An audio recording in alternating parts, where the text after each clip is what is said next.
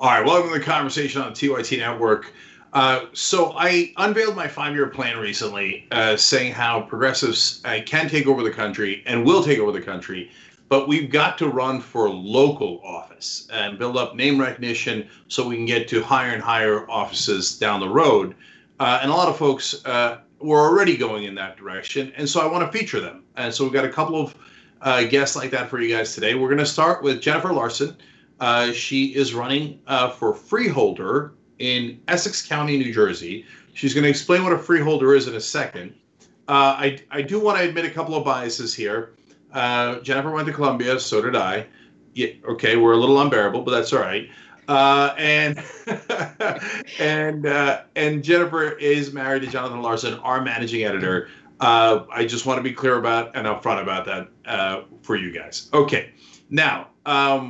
Jennifer, thanks for joining us. And what in the world is a freeholder, and why are you running for it? Exactly. Well, first of all, thanks for having me. I'm really delighted to be here. And I will tell you what a freeholder is. It's particular to New Jersey. It's left from the days before we signed the Declaration of Independence. And New Jersey had freeholders, those who could hold land free and clear, and they were allowed to run for office. We still have freeholders, and what that is a layer of county government that works with a county executive, and it's basically the equivalent of commissioners in other states. So freeholder is part of your county government. I love that little history lesson. That is such an antiquated, anachronistic leftover. So I assume you're not doing it for the folks who own land and sticking up for them. So, so why did you decide to run for freeholder in particular? So exactly what you said. We've got to do everything at local. We're also focused on the national election, and yet all the things that we encounter every day are either our local municipalities under their purview or under the county's purview. I mean, the roads, the open spaces, the sheriff's department, the budget as to how we're going to preserve the environment, what we're going to do in different initiatives that are too big for the municipalities to handle. So there's a lot there that you encounter every day, but it seems kind of invisible. It seems to me this kind of invisible layer of government, and yet a powerful one, a very powerful one with budgetary oversight. Yeah.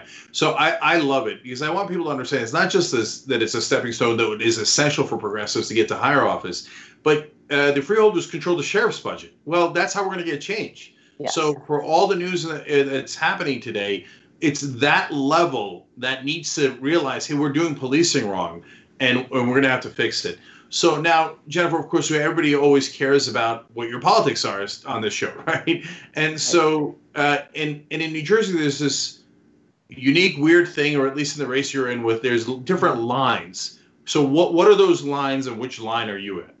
So I am a Democrat, and I'm running against the Democrat in the primary. And Essex County is historically not completely Democratic, but the freeholders tend to be all Democrats, and that's fine. But how does someone come in and challenge that? How do you get new ideas into this? So the Democratic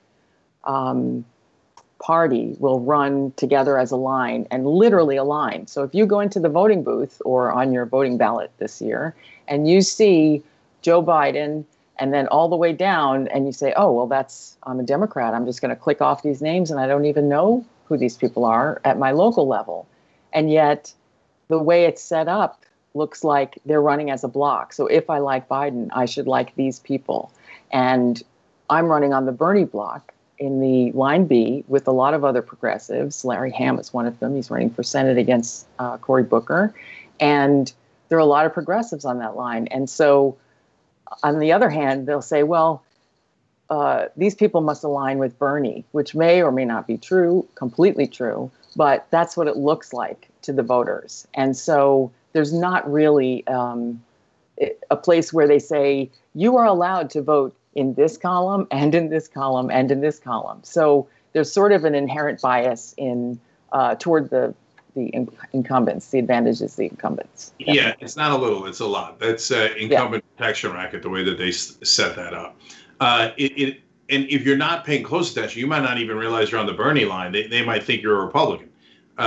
So I'm sure that you've got the D, et cetera, but it makes it look like you're outside of the Democratic Party. Yes. I'm hoping that it ironically helps you because it makes people go, oh, these are the progressives. Because otherwise, how do they know who's a progressive and who's not? Right. So, okay, now as a progressive, what would you do as a freeholder? Let's start with the sheriff's office because it's in the news so much. The culture of policing, the training of policing, et cetera. What would you do about that? Well, as Obama said in his speech the other day, it's got to the incidents that we need fixing, the incidents that are problematic are going to be handled at the county and the local levels.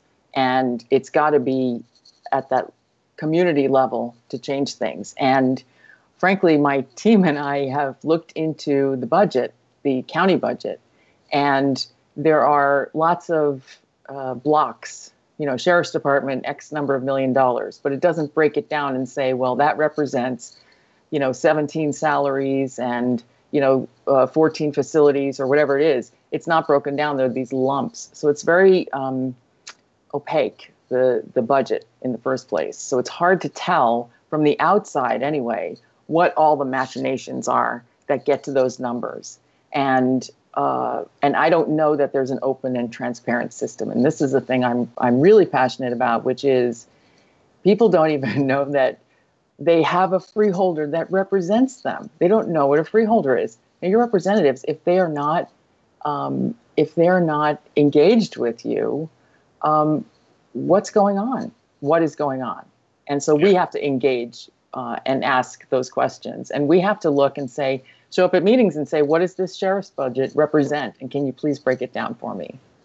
Yeah, I remember when I was running for Congress, that was actually one of the things I was most looking forward to if I won.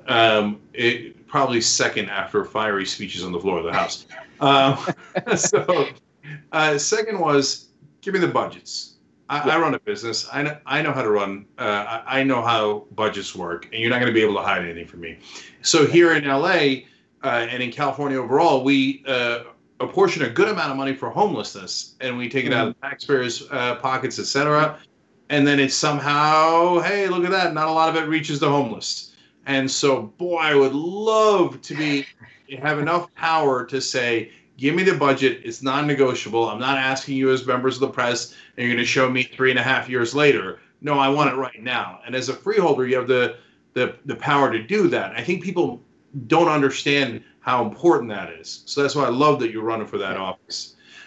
So, by the way, before I ask you about your other positions, what's your website, Jennifer? Because obviously, I'm sure you're underfunded as opposed to the incumbent. Yes, that's another thing. Only the Democrats are all running as a block. Our website is larsenforfreeholder.com. That's FOR, and it's Larsen with an E, just like Jonathan. There it is, Larsen. There it is. Yeah. For freeholder.com.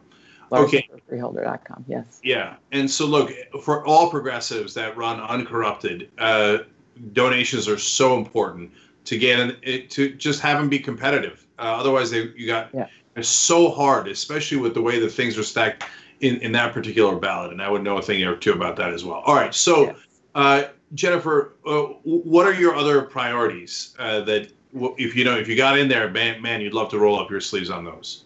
Well, there's a really big issue that a lot of people care about, and it's we have in Essex County, we have a detention facility, which we have a contract with the federal government to house ICE detainees, federal ICE detainees. And the freeholders are the ones who entered into this contract. And we bring in $40 million a year into Essex County. And that's from housing these ICE detainees. And people are opposed to it, but because it's a federal program, we don't have that much access to it. The only thing we can do is either make sure that the conditions are the best they can be, and then start to back out of the contract in a very responsible way, because you can't just, some of these people have been arrested locally and their families are local, and but some haven't. And I think that if it were up to me, I would, I'd have a few things to say about the federal ICE program, but as a freeholder, you can't say, to the government, oh, you can't do this. You can say you can't do it here. And I would like it if we would move toward, you can't do it here. Well, NIMBY is a very well-known political phenomenon, not in my backyard. And Right. normally it's done for discriminatory purposes. I don't want you to put a homeless shelter in my backyard or help African Americans, et cetera. But wouldn't it be great if you had progressives saying, yeah, I'm not going to let you discriminate against people in our backyard, Right. not my backyard and not on my watch. I mean, Jennifer, the more I talk to you, the more I want everybody in the country running for freeholder-like positions. So Yeah. I love that you took the initiative to do that. And obviously at the website, we're out of time, but larsenforfreeholder.com, you can also see, can you folks see more of your issues there? Yes. And on Facebook, on our Facebook page, and less on Twitter, but we're on Twitter as well. Yeah. Okay. All right. So more issues. If you can donate, that would be great. Progressives need help, especially at the local level, and also volunteers. So Jennifer Larsen, thank you so much for joining us. We appreciate it. Thank you so much for having me. Thank you very much. All right, back on the conversation on TYT. Now we're going to talk to another local candidate, but she's running for state senate in California. And California, it would be the, I think, 5th largest country or economy in the world if it was by itself. So these Senate seats are massively important. And District 11 covers San Francisco. So Jackie Fielder joins us now. She's running as a progressive challenger to an incumbent there. Jackie, welcome to the Young Turks. Thank you so much for having me, Shane. No problem. So you've gotten the obligatory comparison to AOC in the press, which is not such a bad thing because at least it gets you press and gives people a sense that you're a progressive, et cetera. But can you tell us what your background is before you decide to run for this political office? Yeah, so I graduated from Stanford with a bachelor's in public policy and a master's in sociology. And after graduation, I got involved with the No Dakota Access Pipeline movement, which was a movement at Standing Rock Reservation. I am actually Lakota and Hidatsa, which are 2 tribes affected by the pipeline along the route. And I got involved via the Defund DAPL movement and basically founded the San Francisco Public Bank Coalition so we could take our $11 billion budget in San Francisco out of private prisons, the pipelines, weapons manufacturing, and instead reinvest that in affordable housing, renewable energy, small businesses, and public infrastructure. I've also led a campaign against our local police officers association and their dangerous use of force policy, and we won that. Last year, we passed statewide legislation in Sacramento to create a pathway for public banks. And so, I've gone up against giants before, Wall Street and fossil fuel corporations, obviously the Police Officers Association, and now I'm taking on the most real estate-backed politician in the California legislature. Oh, I want to hear more about that. So there's actually 2 set of funders for your opponent that I'm fascinated by. Just real quick, I got to say, love that you were at the Dakota Access Pipeline. We probably cover that more than any media outlet in the country. Love that you were working on the public bank. Can I just ask, did that come to fruition or not yet? No, public bank still has a ways to go. Right now, we're coming up against the problem of where we're going to get the money. So we're trying to figure out, especially now with the coronavirus and the recession, it seems like this is a prime time to remind everyone that we need public banks, but we need the political will to actually fund them. And so that's where that's at right now. Yeah, because look, you got to go to where the money is. And because that is your leverage and your power to be able to do systemic change. And so, all right, now you mentioned that you were already organizing to make sure that you held the police accountable. So already was, like some folks think that, we need it now because of the George Floyd situation. No, we've needed it forever. It's just that a lot of people woke up to it because of the George Floyd situation. A lot of the rest of us already knew about it. as you did, and you were fighting on that. So your opponent, you're worried about the money that he's taking. Why? What money is he taking from the police that concerns you?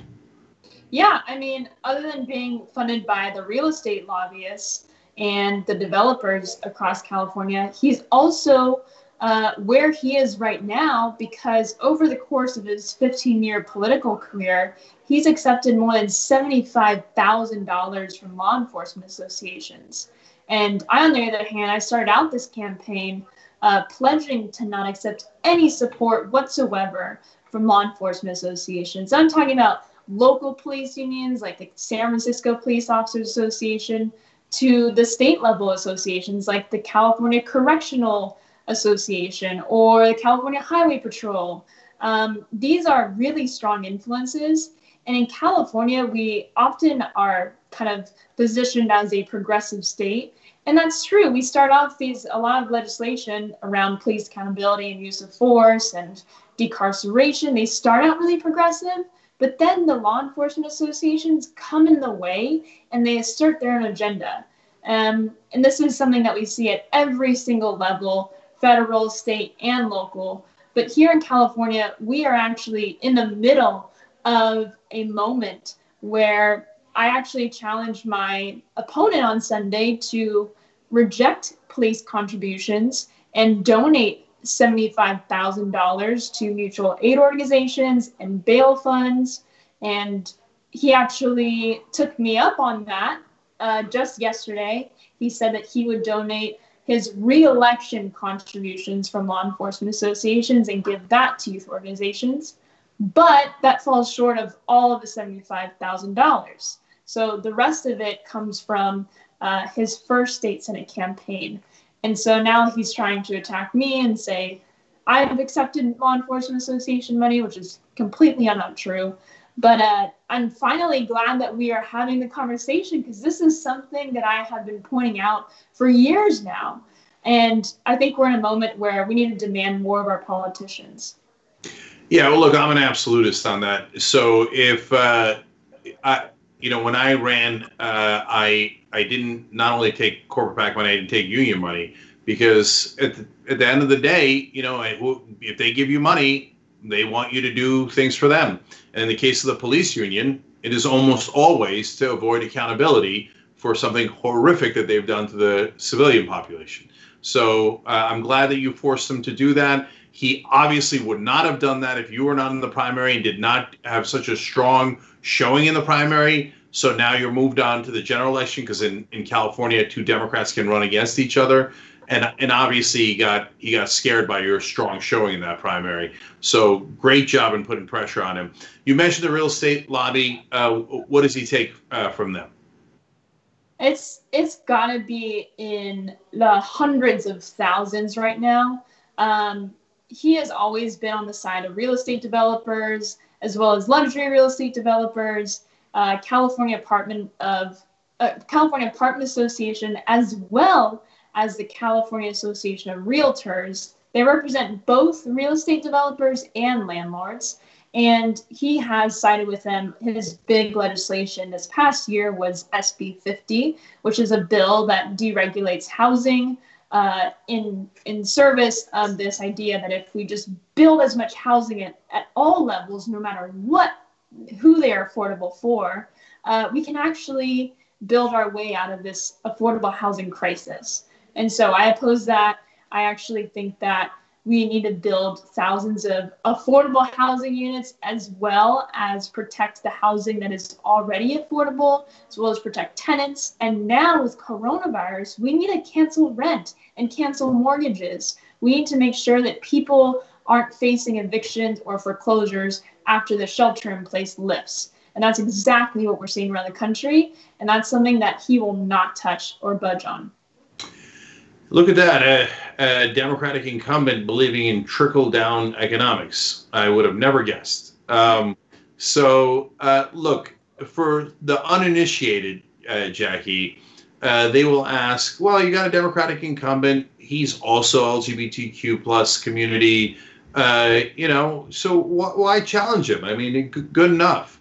So what's your answer to that?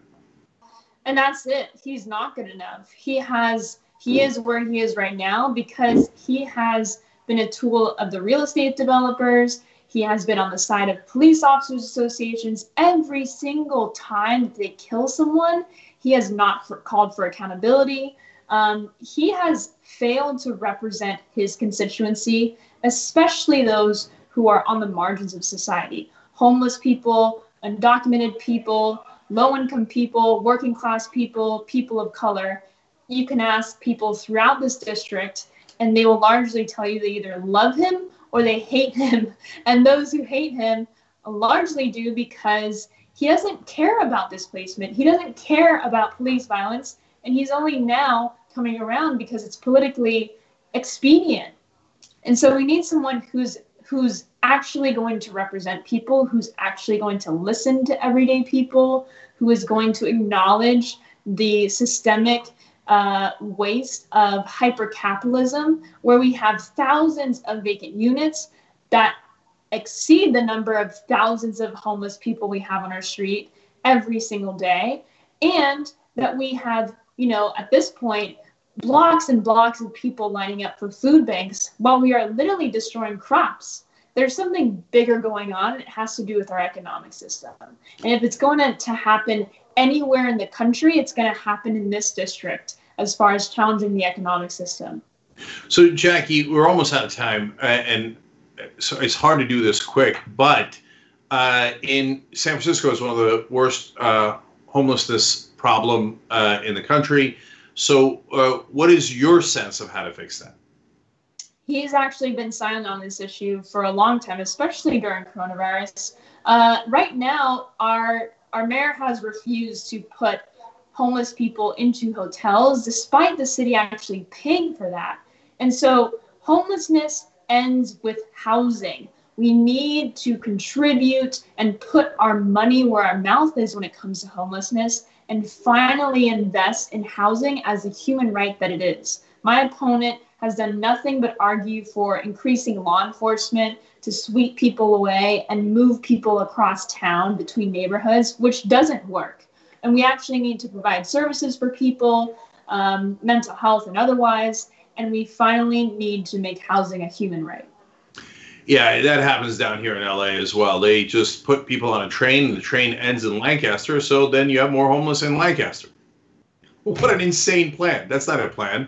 So it's just shuffling people around and treating them like they're disposable and not human. So Jackie Fielder is a progressive. Jackie, what's your website that people can go to? It's JackieForSenate.com, JackieFor Senate.com. So, look, so important to support progressives because they run uncorrupted. And so without the big real estate money and the police union money, et cetera, they need your help and volunteers. So JackieForSenate.com. Jackie Fielder, thank you so much for running and for joining us. Thank you so much.